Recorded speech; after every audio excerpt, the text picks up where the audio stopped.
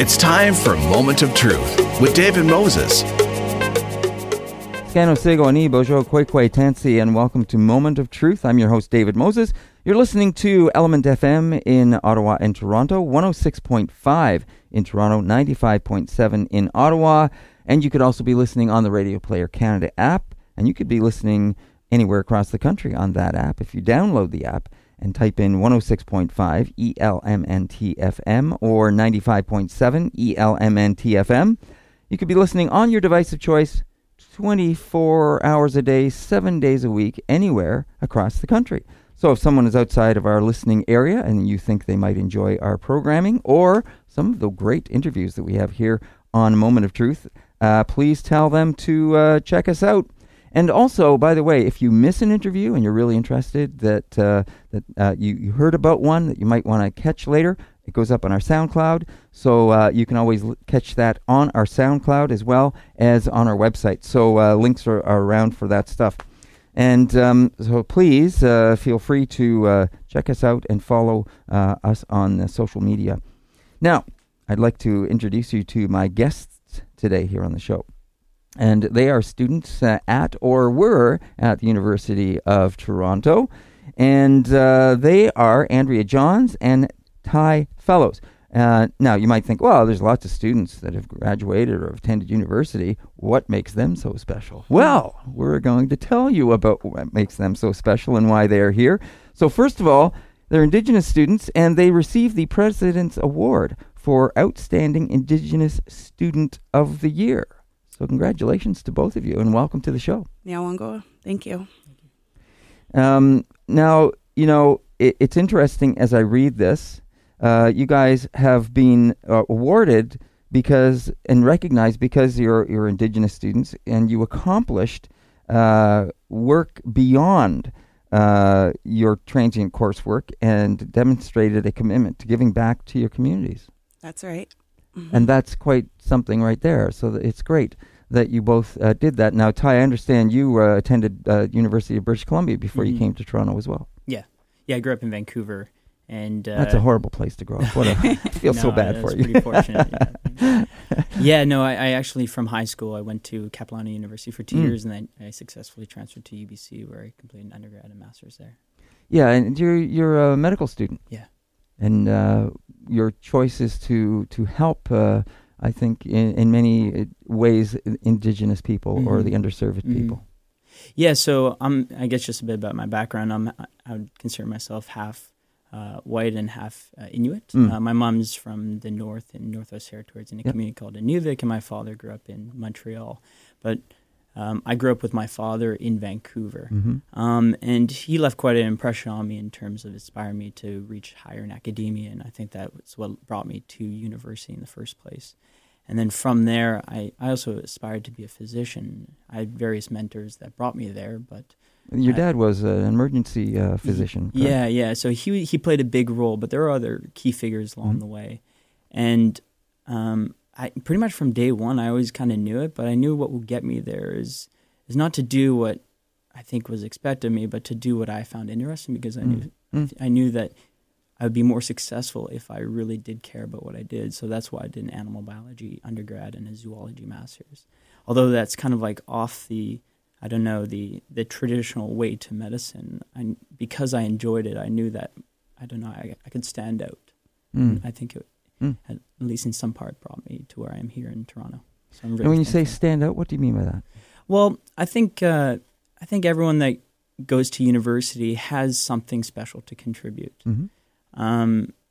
Whether or not they believe in themselves, I think that if they do work hard enough, that is a possibility. And I don't know, when I knew that if I really did follow my curiosity, I'd be able to be proud of myself. And I think others would be able to positively receive that. And I think when it comes to actually to the point in which you interview at medical school, I think that's the best thing that you can have is that positivity and optimism.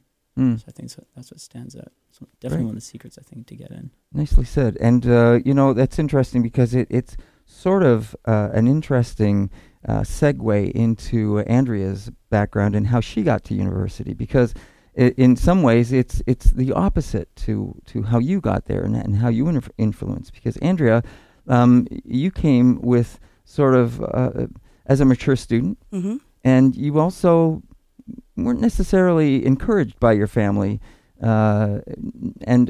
or you felt in many ways when you entered university that you weren't sure if you had what it took to sustain yourself at university.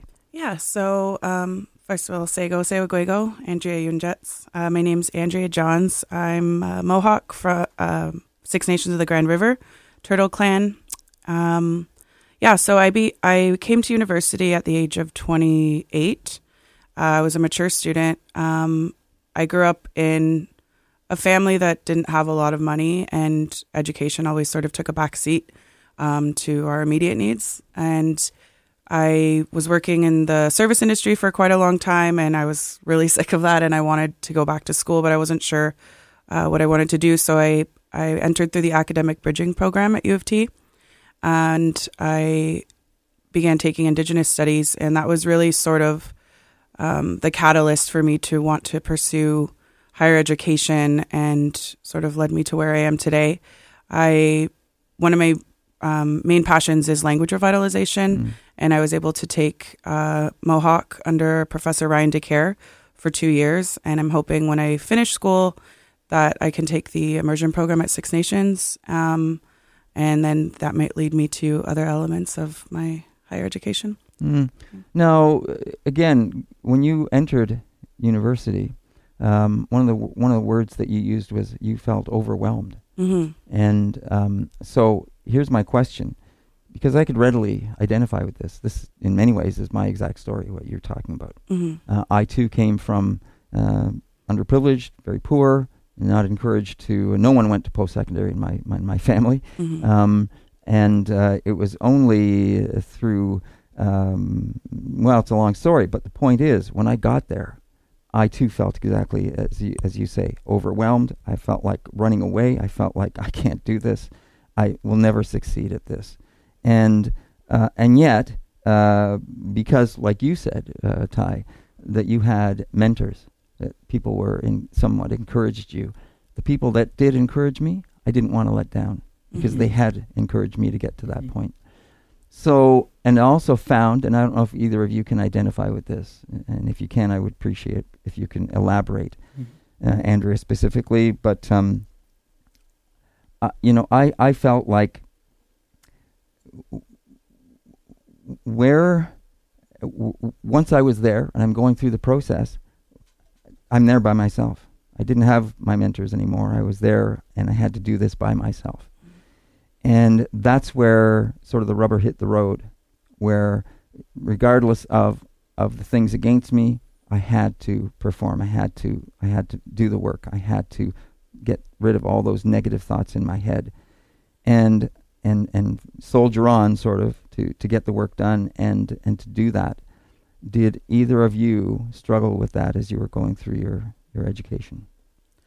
Definitely in the first year, I found it, especially because I'd been out of school for over 10 years, and U of T obviously has extremely rigorous standards, and it was quite lonely too. I didn't, being a mature student, I'm a lot older than many of the people that I had met in school, but having access to like First Nations House and the Center for Indigenous Studies, that was really where I started to meet other Indigenous students and sort of have a community at the university, and that did help quite a bit in terms of just having a place to go, a place to kind of ground me.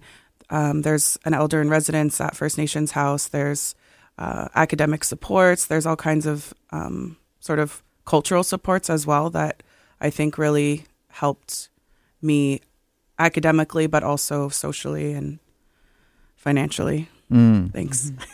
Ty, anything ring true there for you? Well, I think for so many reasons. I don't know, right now is a particular sensitive time because, so I finished medical school April of last year. Okay. And traditionally when you finish medical school, you go into a residency program and you apply to various ones across the country. And I had applied to 15 and unfortunately I didn't get into any. So I would be considered an unmatched student. And Usually the case is for now you have to wait another year and then you reapply. So I recently submitted an application. I'm going through the process again with the hopes of getting to a residency program. This year around, though, I've been a bit more broad. All this to say, I guess this is just a bit of context for, I don't know, the feeling of, I guess, isolation. Now, I don't want to attribute it to my Indigenous heritage, although that does play a factor.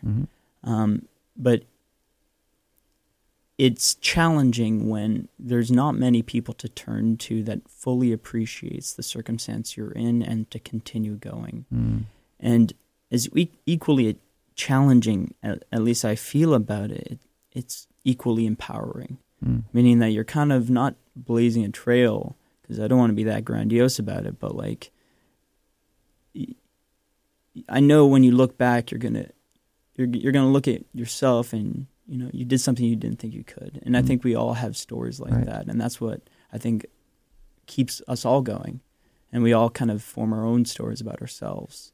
And I don't know, I think it's a delight to see it in others when that's available. So thanks for sharing earlier. Yeah, no worries. Now listen, what I'd like to ask you then is, as you look forward, ultimately, where would you like to end up, Ty? What do you see yourself, how do you see yourself applying what you've learned so far? Yeah, so if you had asked me like maybe about 2 months ago, I was pretty confident about applying to the emergency medicine and starting a residency there. I recently had an experience up north, actually, through the family medicine residency in Inuvik, so actually my home community, where I really did get to return back a favor academically and personally. And I got to see a lot of community members in the clinic. So that was actually quite inspiring, and that really affirmed me, you know what, I could pretty much do anything and still be happy. So I guess my goal is to match to a residency, if I want to be very broad, and in particular, probably either emergency. Well, I did apply to 6 specialties. So there's a reason why I applied to those 6 is because I think I'd be equally happy amongst them all. Right. So, yeah. Great. Andrea, just before we get to the same question for you, I just want to let everyone know that you're listening to Element FM, and this is Moment of Truth. And I'm your host, David Moses. My guests in the studio with me are Andrea Johns and Ty Fellows, and they are both graduates from the University of Toronto. I'm an undergraduate. You're still an undergraduate. Yeah, I have 1 semester left. 1 semester left, okay. And they're here because they've been honored by the President's Award for Outstanding Indigenous Student of the Year, and they were recognized because they have made accomplishments beyond their coursework and grades that demonstrate a commitment to giving back to their communities. And what a wonderful way to sort of start the new year with that idea of giving back to your communities. And both of you have chosen sort of different ways. Andrea, you are really focused, I think, on language revitalization and doing that sort of thing. Yeah, so I started a Indigenous Languages Club last semester that's ongoing. And that's for students to, or anyone of Indigenous or not, to learn. Right now we have Mohawk and Anishinaabe-Moan. I'm hoping to expand to Cree speakers, Inuktitut, and anyone who's available to sort of teach. We just have a kind of drop-in snacks, games, that kind of thing. And yeah, that's an ongoing passion of mine. Again, like I had said, I would really like to attend the immersion program at Six Nations and become a fluent speaker. I think that it's really important for Indigenous people to learn their language, particularly when they're at a state. Well, it was the UN Year of Indigenous Languages. Now they're declaring it the Decade of Indigenous Languages, and many of them are in Peril. So it's very important that I'm very much of an advocate for learning your language. And it's wonderful that you that you're doing that. We, in fact, here at Element FM also want to encourage language, and we're looking for language programming. So if anyone is out there listening that wants to get involved, because that's something we have found in our search when we've reached out to language instructors and people that we want to get involved with creating language programming, is they're also busy, which is wonderful. They're also busy, that they're busy with students. They're busy trying to educate people with language, and that's fabulous.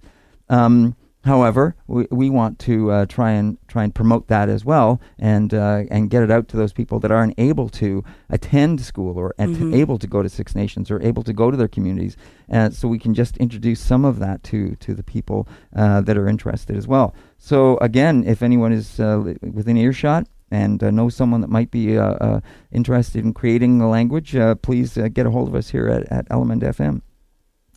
So when you guys were presented with the President Award, the U of T President, Mercy Gertler, made that award to you, and in doing so, he said something that both of you have a skillful, balanced academic success with community engagement, service, and advocacy of Indigenous issues.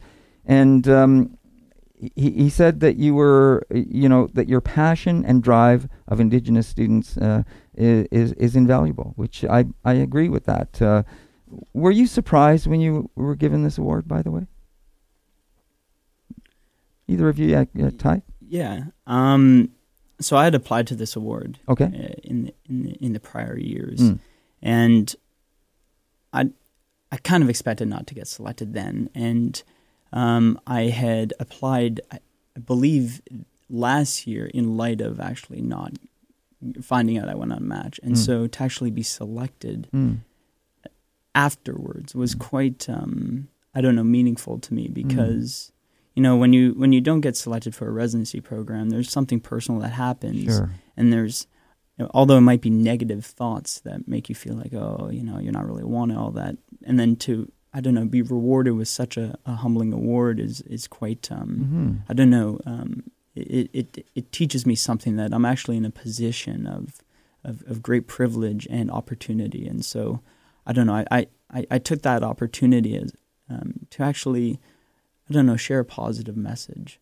And actually, I didn't realize the outreach, some of those words. I don't know if you expected it, but I definitely did not expect to have any, let alone, a publication and an interview and this in of itself, I did not expect for it. And I look at these situations as an opportunity for, seeing ourselves or seeing our future culture, envisioning where our culture should be. I'm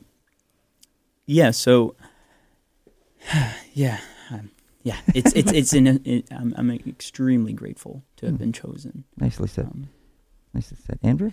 Yeah, it was extremely humbling for me. I had applied in previous years and didn't receive it, which, the people alongside, if you look at the history of award winners, they're PhD students, or they're now professors at the university. They're people who are advocates, and they're well-recognized names. So to be chosen alongside them was humbling, and again, I'm extremely grateful for that. I was surprised, though. I don't know why. Maybe there's just something like about just getting an award like that. It's extremely amazing. Well, let me ask you this. I didn't realize you had to apply for that award. So why did the two of you choose to apply for the award to begin with? Well, the First Nations House sends out a notification for everyone to do that. But I think that I felt this year that I was in more of a position to be deserving of that award, in terms of prior to that, I've always done community work, but starting the language club and really sort of grounding myself in that and trying to be more of an advocate both on campus and in the community at large, I think is reflective of the status that I felt deserving of that. And I was happy to be chosen at this point versus previous years. I feel more deserving of it. That's interesting that you use the word deserving several times in your comment there. And I think that's really interesting and quite a contrast to the woman that we heard about that was applying to university, who felt basically unworthy, that felt they weren't deserving, and that they had these challenges in front of them that they felt were overwhelming. So congratulations for that growth and for coming to that point of realization and reaching to even feel that confidence in yourself that, hey, I think I deserve this. So congratulations. Thank you. Hi. Yeah. So when I started post-secondary studies, I was grateful enough to actually get just some small scholarships from my community. And I really got to see the benefit or the translation of the scholarships to things I enjoy. So I would use that money sometimes to get a book, or sometimes to pay for a membership to a gym, or various things, like maybe get bike parts for my bicycle to repair.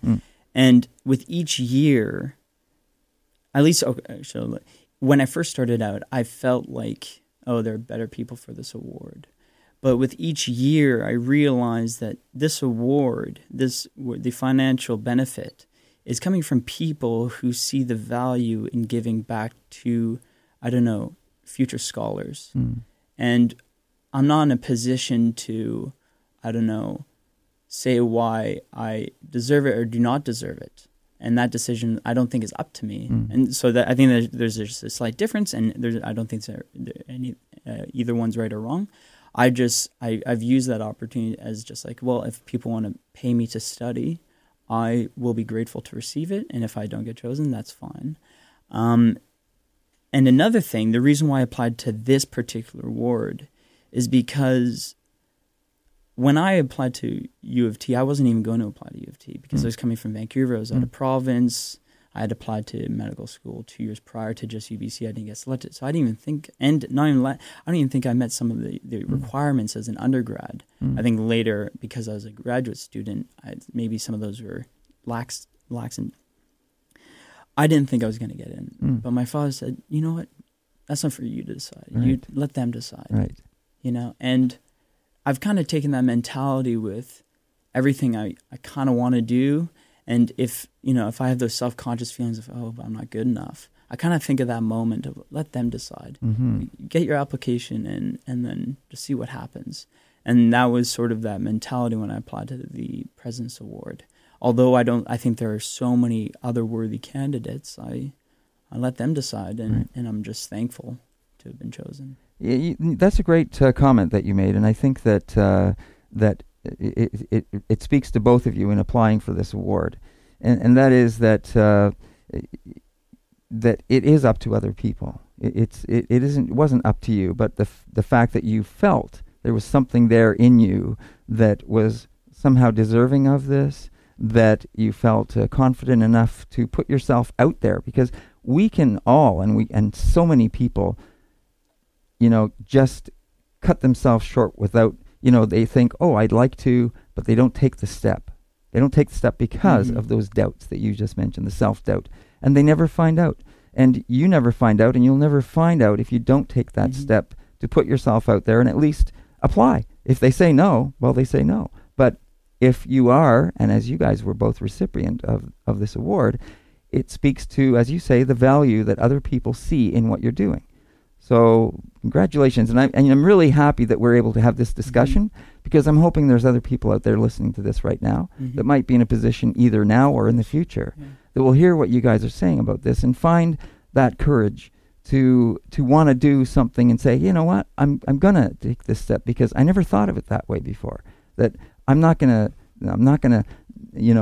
cut myself off from opportunities because of what my own thinking is saying. Because it's not up your own thing. It's not up to your own thinking. It's up to what other people see as the value, as you guys both pointed out there. So congratulations, and yawa and miigwech for sharing those things with us today on the show. Yawangoa. Listen, we're running out of time, but I'm wondering, is there anything else you guys feel is important that we haven't talked about that you want to share or you feel is important to mention just before as we end the show? Andrea? Well, just sort of going back to your point that you had mentioned earlier, I think I've spoken to quite a few Indigenous students, and there seems to be this element of like an imposter syndrome, or you don't feel like you're quite good enough or something, and that's something that I've noticed. But just if anyone's out there that is listening, you are good enough, and there's place for you, and there's space for you to. We are the people that are going to be doing the work for ourselves and for our communities, and I think that that's a really important element, that you have, knowledge and histories and stories within you that, can be applied to academia and other elements.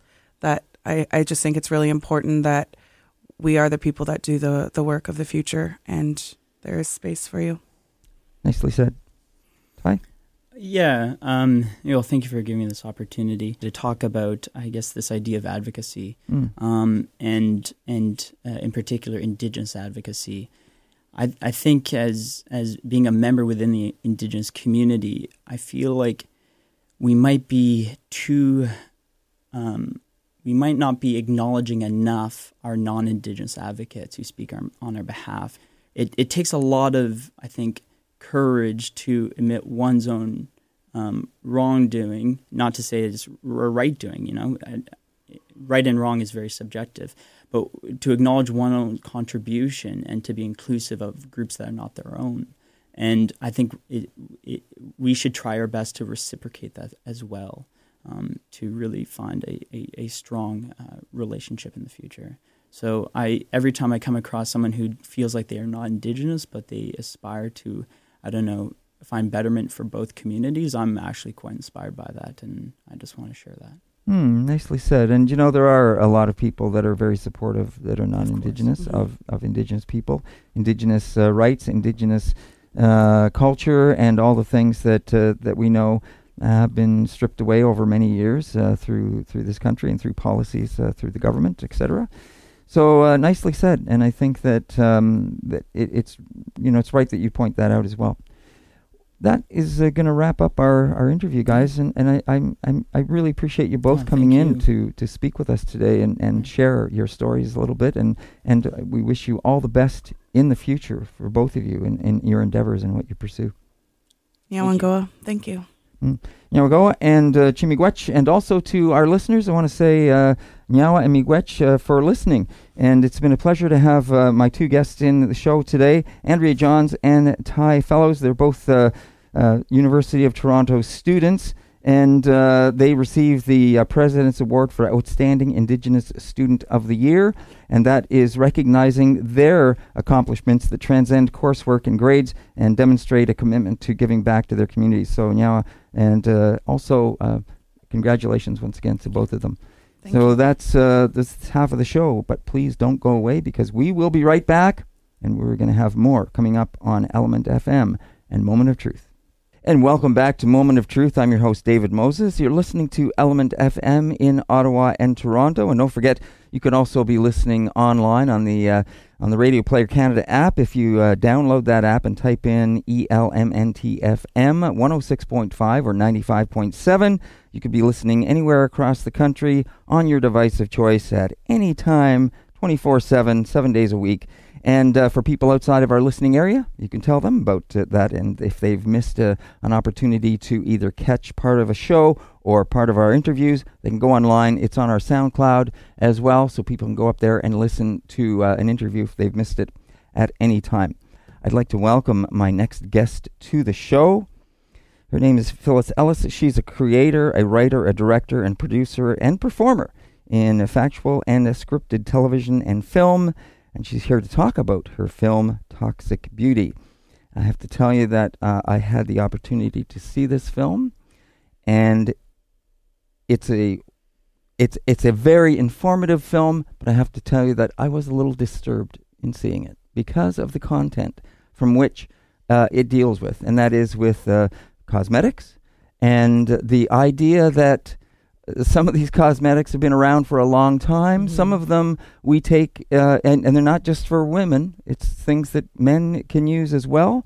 In particular, it focuses on one particular item, a baby powder product, which many of us may have had put on us as children. And it is still around, and it's been going for a long time. And yet, what really surprised me was to learn from this film that this is an industry that has very, very, very little regulation around it, and it is a very powerful industry as well. Mm-hmm. So Phyllis, welcome to the show. Thanks for having me. Well, thank you for bringing this film out and bringing the attention that it does to the industry. And for many people, it's a very educational film that I think everyone should see. Oh, thanks. Yeah, it was a long process. And, it's very, along your life as an artist, you get a chance to do something that really makes an impact. And I think this took us 3 years to make. I certainly didn't make the film alone. I had an amazing group of people that I worked with. And every step along the way, from sort of the inception to the, locking picture, which, we never wanted to lock because we just were finding out more and more information. So it was kind of a privilege, and it's a privilege also to spend time with women at the end of their life. It's a real honor for someone to invite you in. And to your point too, David, it was, there's a woman in the film who had a huge life. She was ground zero in Kuwait and Afghanistan, and she was kidnapped, and she could have been killed in a car bomb, which happened 10 seconds after she got out of the car. And here she's dying, causally linked to using a personal care product. And that was quite alarming. And, you start the film with that. And it was, for me, I was going, what's the connection here? Why are we watching something that's related to war? And yet you do a very nice job of bringing that back around. And it is unfortunate that that woman does pass away before her court case and during the process of making this film. Yeah, we started the creative process, and the narrative sort of arc of the film was, we had an audio deposition of Jacqueline Fox, who was one of the women that passed away, and I had this audio deposition, so we laid it out, and we knew that was going to be the spine of the film. And then we ended up finding all these extraordinary women and amazing experts. I mean, I'm a filmmaker, I'm not an expert, so the experts and the subjects in the film sort of guided the narrative. And then we happened upon that young woman that was doing the chemical bonding, but Mimi. Yeah. Oh, Mimi. Sorry, Mimi. Yeah. So, it was it certainly changed my life. I've toxified both my kids now that I know what I've myself. And, at my age, I think, wow, what now is going to happen as a result? And it's certainly one area, but it's an important area because we use these products all the time. Again, I'm floored when I see, and it was really interesting to see that there are excerpts of some government representatives in the United States making depositions and presentations about this stuff, and when you hear about things that these companies are putting in, it boggles the mind. It boggles the mind because we are all humans. Whether it's a corporation or not, the corporation is just a thing, but people are behind this. Yeah, it's such a, at first, when the film was at Hot Docs, I had this really amazing sort of media training thing with this awesome guy named Robin Sears. And there was a lot of tension. There was tension with, insurance and defamation and, and all the things you have to be really careful about. Sure. And we were talking about, using the word talc and talking about the experts and referring to quotes, amazing quotes from the people in the film. And then it had this great opportunity with Chuck Todd in Washington. And I also talked to Robin before I went. And he said, just lean in. Abuse of power, corporate, we see it with Mark Ruffalo's new film. And there's all kinds of amazing human beings that were long before me working in this space. But when you look at, like Dr. Rick Smith says in the film, the greatest chemical disaster is happening outside, and look at what's happening with global warming, but what's happening inside. And this is a huge sort of chemical disaster that... And so I think, it plays into that. And I was in London, and one of the women in the film, her name's Dr. Philippa Darbra, and she's been working for 14 years connecting parabens and underarm deodorant to breast cancer. Was sort of laughed off the face of the earth 14 years ago. And she was, first time, 650 people, and there's this great audience.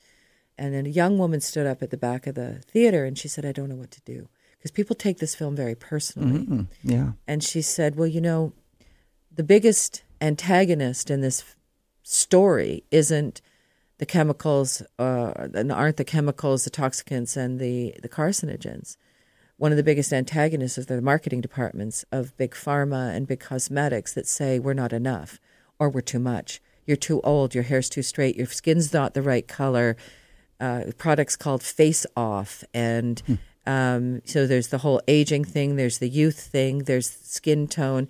And Dr. Amy Zota, she was one of the very first people I had the privilege of meeting, and she said, we have to change these beauty norms so women don't have to choose between their health and trying to look beautiful based on these arbitrary standards. But, it's young women, older women, men, but it's children too, because there are these really key times that we have to worry about, and it's all the hormonal times, in vitro, when babies are born, puberty, childbearing years, menopause, male menopause, all the rest of it. So it's kind of an all-encompassing subject that I think the film just points a finger and draws some attention to. And the other thing that's interesting is, and it goes back to some of the statements that were made, when someone says, "Well, what do people think or assume when they get a product, then they're using it?" Mm-hmm. And one of the comments is, "Well, they assume the FDA has already approved this." It's funny because I kind of liken it to, did you see Indiana Jones Temple of Doom? And at the very end, there's this huge warehouse, and there's 4,000 million antiquities, and then there's this little glimmer. So I kind of look at it, there's this big warehouse, and Jim and Bob are standing and going, "Well, I don't know, looks safe to me. Looks safe to you? Yeah, put it on the skid." And out it goes, because there are millions of products. Yeah. And it's what the experts tell us in the film is that in the United States, the regulations haven't changed since 1938, that the industry regulates itself.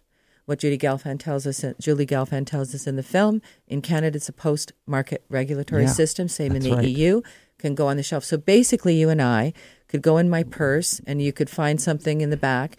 We could put anything we wanted in a bottle, make it look pretty, and then go to the drugstore and say, we've got 100 units of something called Friday, and it's a skincare product. And they'd say, "Oh, that looks good. We'll take 50 units." Put it on the shelf, and as long as nobody says anything, right, it could actually. And then the internet is the Wild West, because you and I could throw it on the web today and sell it for $50 and call it clean. And there's lots of that happening, as we know. Yeah, it's very unfortunate, and as you say, this post-market regulatory system, which is, in other words, we are the guinea pigs, and if no one has a reaction, it's okay. That's right. I mean, there's the one I met this guy, Dr. David Michaels. He wrote a book called "Doubt is the Product," and "Doubt is the Product" was the marketing slogan from Big Tobacco. He's also written a new book now, looking at all different industries. He basically said, "I want to caution you." And again, so I saw Dr. David Michaels and Dr. Amy Zota in the same day. It was my first two interviews after Dr. Kramer. And he said, "I just want to caution you because there is no balanced argument. We're always looking for a balanced argument as journalists or filmmakers." And he said, take climate change, for example. In 1978, 1976, people were saying, "I think we have a problem. Climate change is an issue." And the balance was what he called a false balance, because that balance is created by industry, science that they hire. We're told, no, there's nothing to, climate change. He said, imagine if we had listened to that in this late 70s, early 80s, we wouldn't have, the polar ice caps wouldn't be sliding down as we speak. Right. He said it's the same thing. He said with cosmetics and personal care products, it's not in the back seat. It's not even in the car. Yeah, exactly. And yet it's products that we use every day. Scott Faber, who's with Environmental Working Group, said he was speaking to 1,000 people. And the first thing he does when he goes to speak, he says, okay, who in this room did not use a cosmetic or personal care product this morning? There was one person.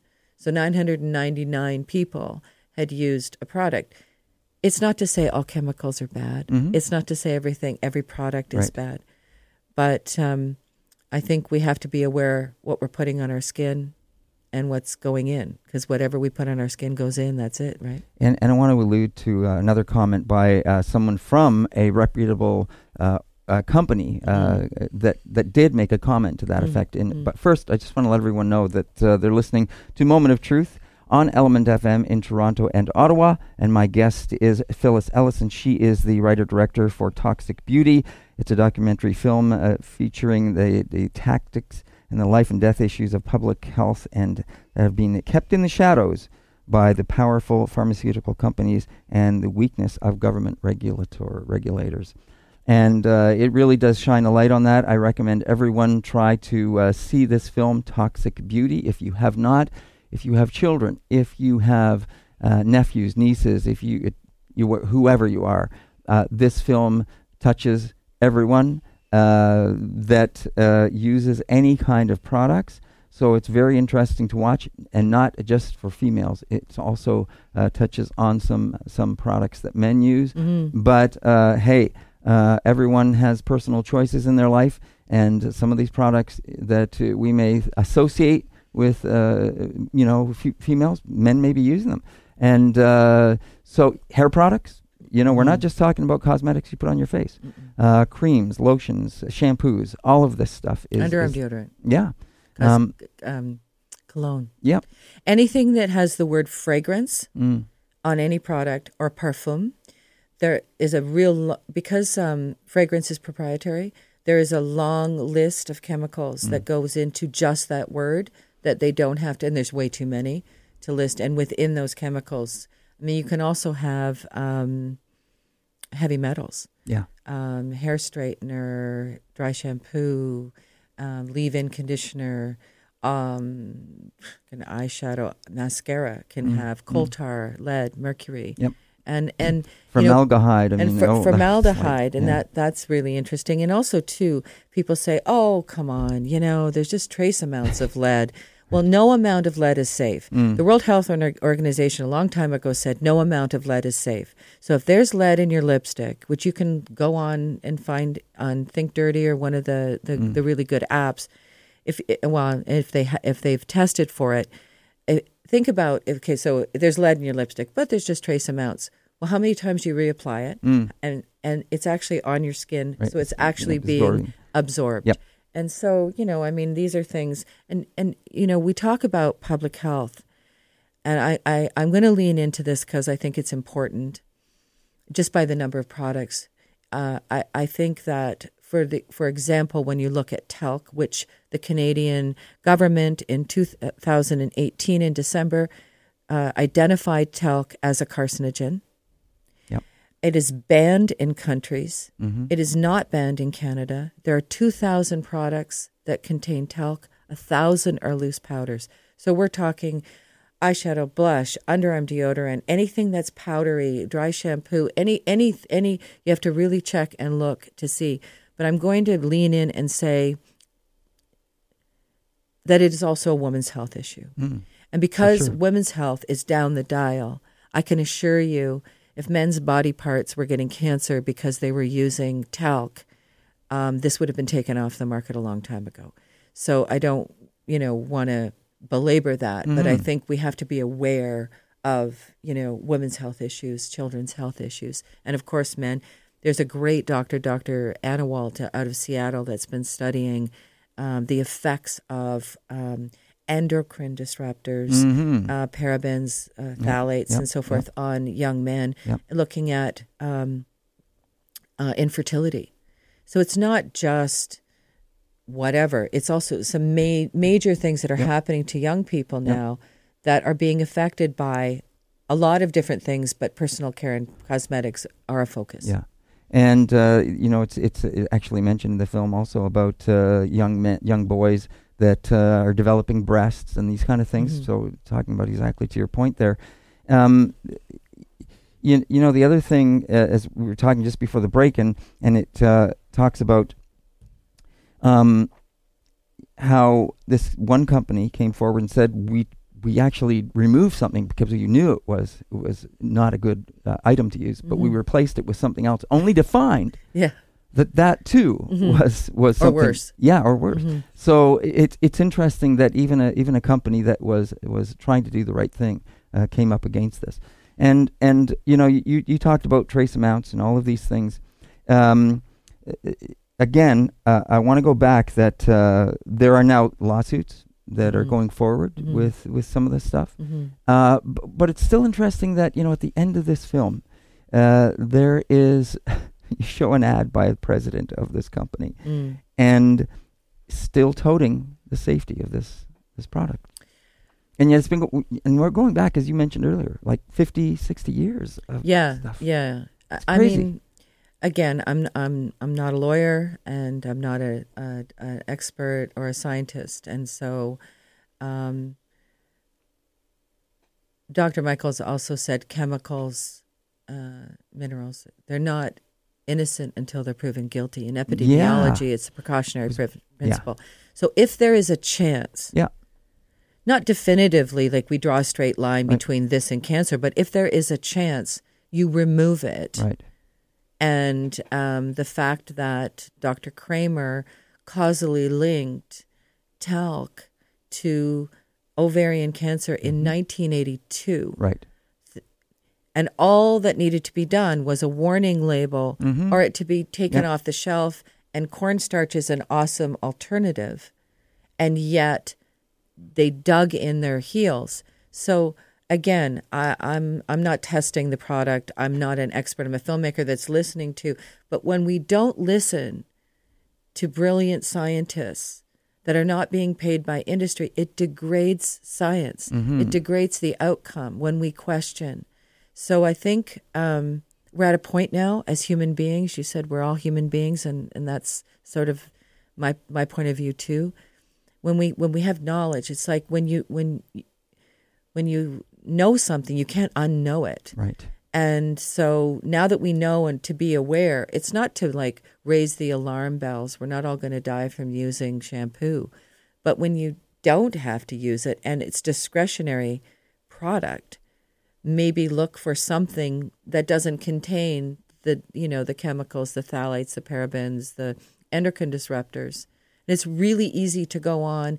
You go on Think Dirty, which is the app I really like, and you plug in your product and it spits out and it says, woo, toxic, 8 out of 10, or you're good, and that's a really easy way to kind of go through. I think the idea of clean beauty is also really complicated because, again, we're replacing all the products that we're telling, say, I'm just going to go with young women, that they need to use 4,000 products on their faces. I think Dr. Darber said reduce, reduce, reduce, and remove. I mean, I'm one to talk. I was trying to let my hair go gray. So I did it for a while. And then I was going to London to I thought, I can't go to London looking like this. So I went and had $300 of chemicals put on my head, which is the worst thing that you can do because it's so hard. Like we've been ingrained that, I'm getting older. I'm trying to hang on to whatever youth I have left, and whatever. But if we can find, there are products that exist that don't have this crap in them. Right. To go back to something you talked about, and it popped into my head because I think of it also in line with the climate, which you brought up. Why can we not err on the side of caution with anything? Well, it's a huge industry, $750 billion industry. Yes. And I mean, David said it too. He said, it's not like everyone in the tobacco industry got up every morning and said, let's kill people today, right? There was a great quote he gave, and I can't remember who it was. It was like from the 30s or 40s, so it's sort of a little bit masculine statement. But when a man goes to work and he's making his living doing what he's doing, it's really hard to convince him that he's wrong. Yeah. And so I don't believe that they're all sitting, rubbing their hands together saying, oh, let's put formaldehyde in this shampoo. And it's easy to turn an eye and say, oh, it's not that big of a deal. Well, after the film was finished, and we had done some research in this space as well, there's a huge article that just came out about products that women of color are using for leave-in conditioners and hair straighteners. And different brands that have been linked directly and these to breast cancer. And Dr. Tamara James Todd, who's in the film, has done all this research, and the Endocrine Society had done a study, and there were all these young African American girls and boys that had gone into precocious puberty, which means early puberty. So at 6 and 8 and 10, they had breasts and were developing pubic hair and all these and getting their periods, and they couldn't find out what it was. And then they did, Dr. Chandra, I believe his name was, and he did the work back, and all of the mothers, because they were trying to do what they did, were putting these hair products on their kids to relax their hair or whatever. And when they stopped using the product, they were no longer in precocious puberty, and they've directly linked these products to breast cancer. Yeah. And a lot of these, the lesser quality products are being directly marketed to compromised communities or less affluent communities of women. So it's a huge topic, and I only could do so much in 90 minutes. And you did a wonderful job of bringing many different points to the eye of the viewer in the film. And so, thank you once again for doing this and bringing it forward. Now, where can people see this? It's on the documentary channel. So, they'll have many different screenings of the film. We had, I don't know if it'll go back in the theaters, but probably in Canada. In the United States, it has a theatrical run right now that's really awesome, and being sold all over the world. And the documentary channel, Jordana Ross at the documentary channel, was incredibly supportive. She was the first person in, and without that, we would never have been able to make the film. So big kudos to her and to all the support. And I think it's just the beginning. It's the beginning of the conversation, And let's hope it's a conversation that takes off quickly, because this has been going on for a long time. And if the industry is not going to make a change, let's hope that people see this and start making personal changes that may force the industry to make those changes that are necessary to protect us all. I think we have to put pressure on our politicians. Yeah. I think that's where it starts, our regulators and our and government. Because it shouldn't be on us to figure out a word that's 750 letters long. I think, and we all feel, and again, I'm the filmmaker, there have been some amazing people and advocates and activists working in this space for a lot longer than I have, and experts. Mm-hmm. But I think even if we just get, Bantalc, go to bantalc.com, and when you click on that and you do that, it goes directly to your MP. And then the MP has to respond. Right. Look, we can make the change, right? And I think we're looking at so many different things. I think we're ready, and I think we've kind of had enough. Well, let's hope so. And listen, all the best and congratulations with the film and for bringing this forward once again. And I recommend everyone, if you can, see Toxic Beauty. Look it up. Try and catch it on the documentary channel, But please, it's a very worthwhile film because of all the different sides that Phyllis brings forward in this film. It spans Canada and the United States. It brings personal stories into this. It brings in a very real young woman who puts herself out there to be an example of using products, not using products, and see the difference in what happens to her over a number of days.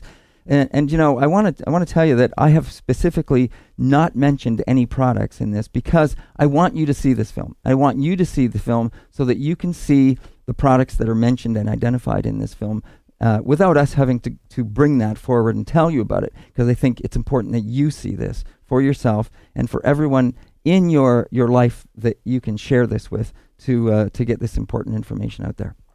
I think, David, that is an awesome way to approach it because, there's specific products mentioned. It's an industry-wide thing, and there isn't one company that's more sinister than the other. Right. It is something that we should be aware of, and And I'd also shout out, too, because I didn't make the film by myself. Yeah, you know, of course. White Pine Pictures, Peter Raymond, producer Barry Cohen, cinematographer, the great Iris Ing, James Yates, Andrew Munger, Sarah J., an activist and advocate. That was sort of the impulse. She had the idea 5 years ago to do a television series.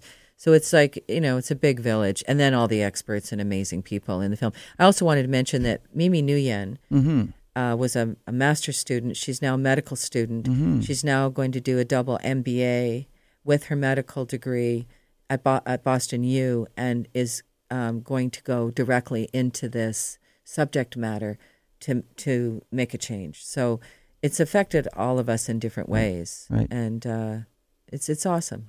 Well, Phyllis, it's been wonderful having you on the show, and I thank you once again for bringing this forward, and it's been great speaking with you. I hope that if there's a follow-up to this, or if you get, you know, more information that you have that you can share with us. Oh, yeah. It'd be great to have you back on and talk about it. Yeah, thanks. It was great being here. Thank you. It's our pleasure. Phyllis Ellis, she's the creator, writer, and director of Toxic Beauty, and as she mentioned, she didn't do this alone. She had a great team of people that helped her with this, so thanks to all of them as well for getting this out there.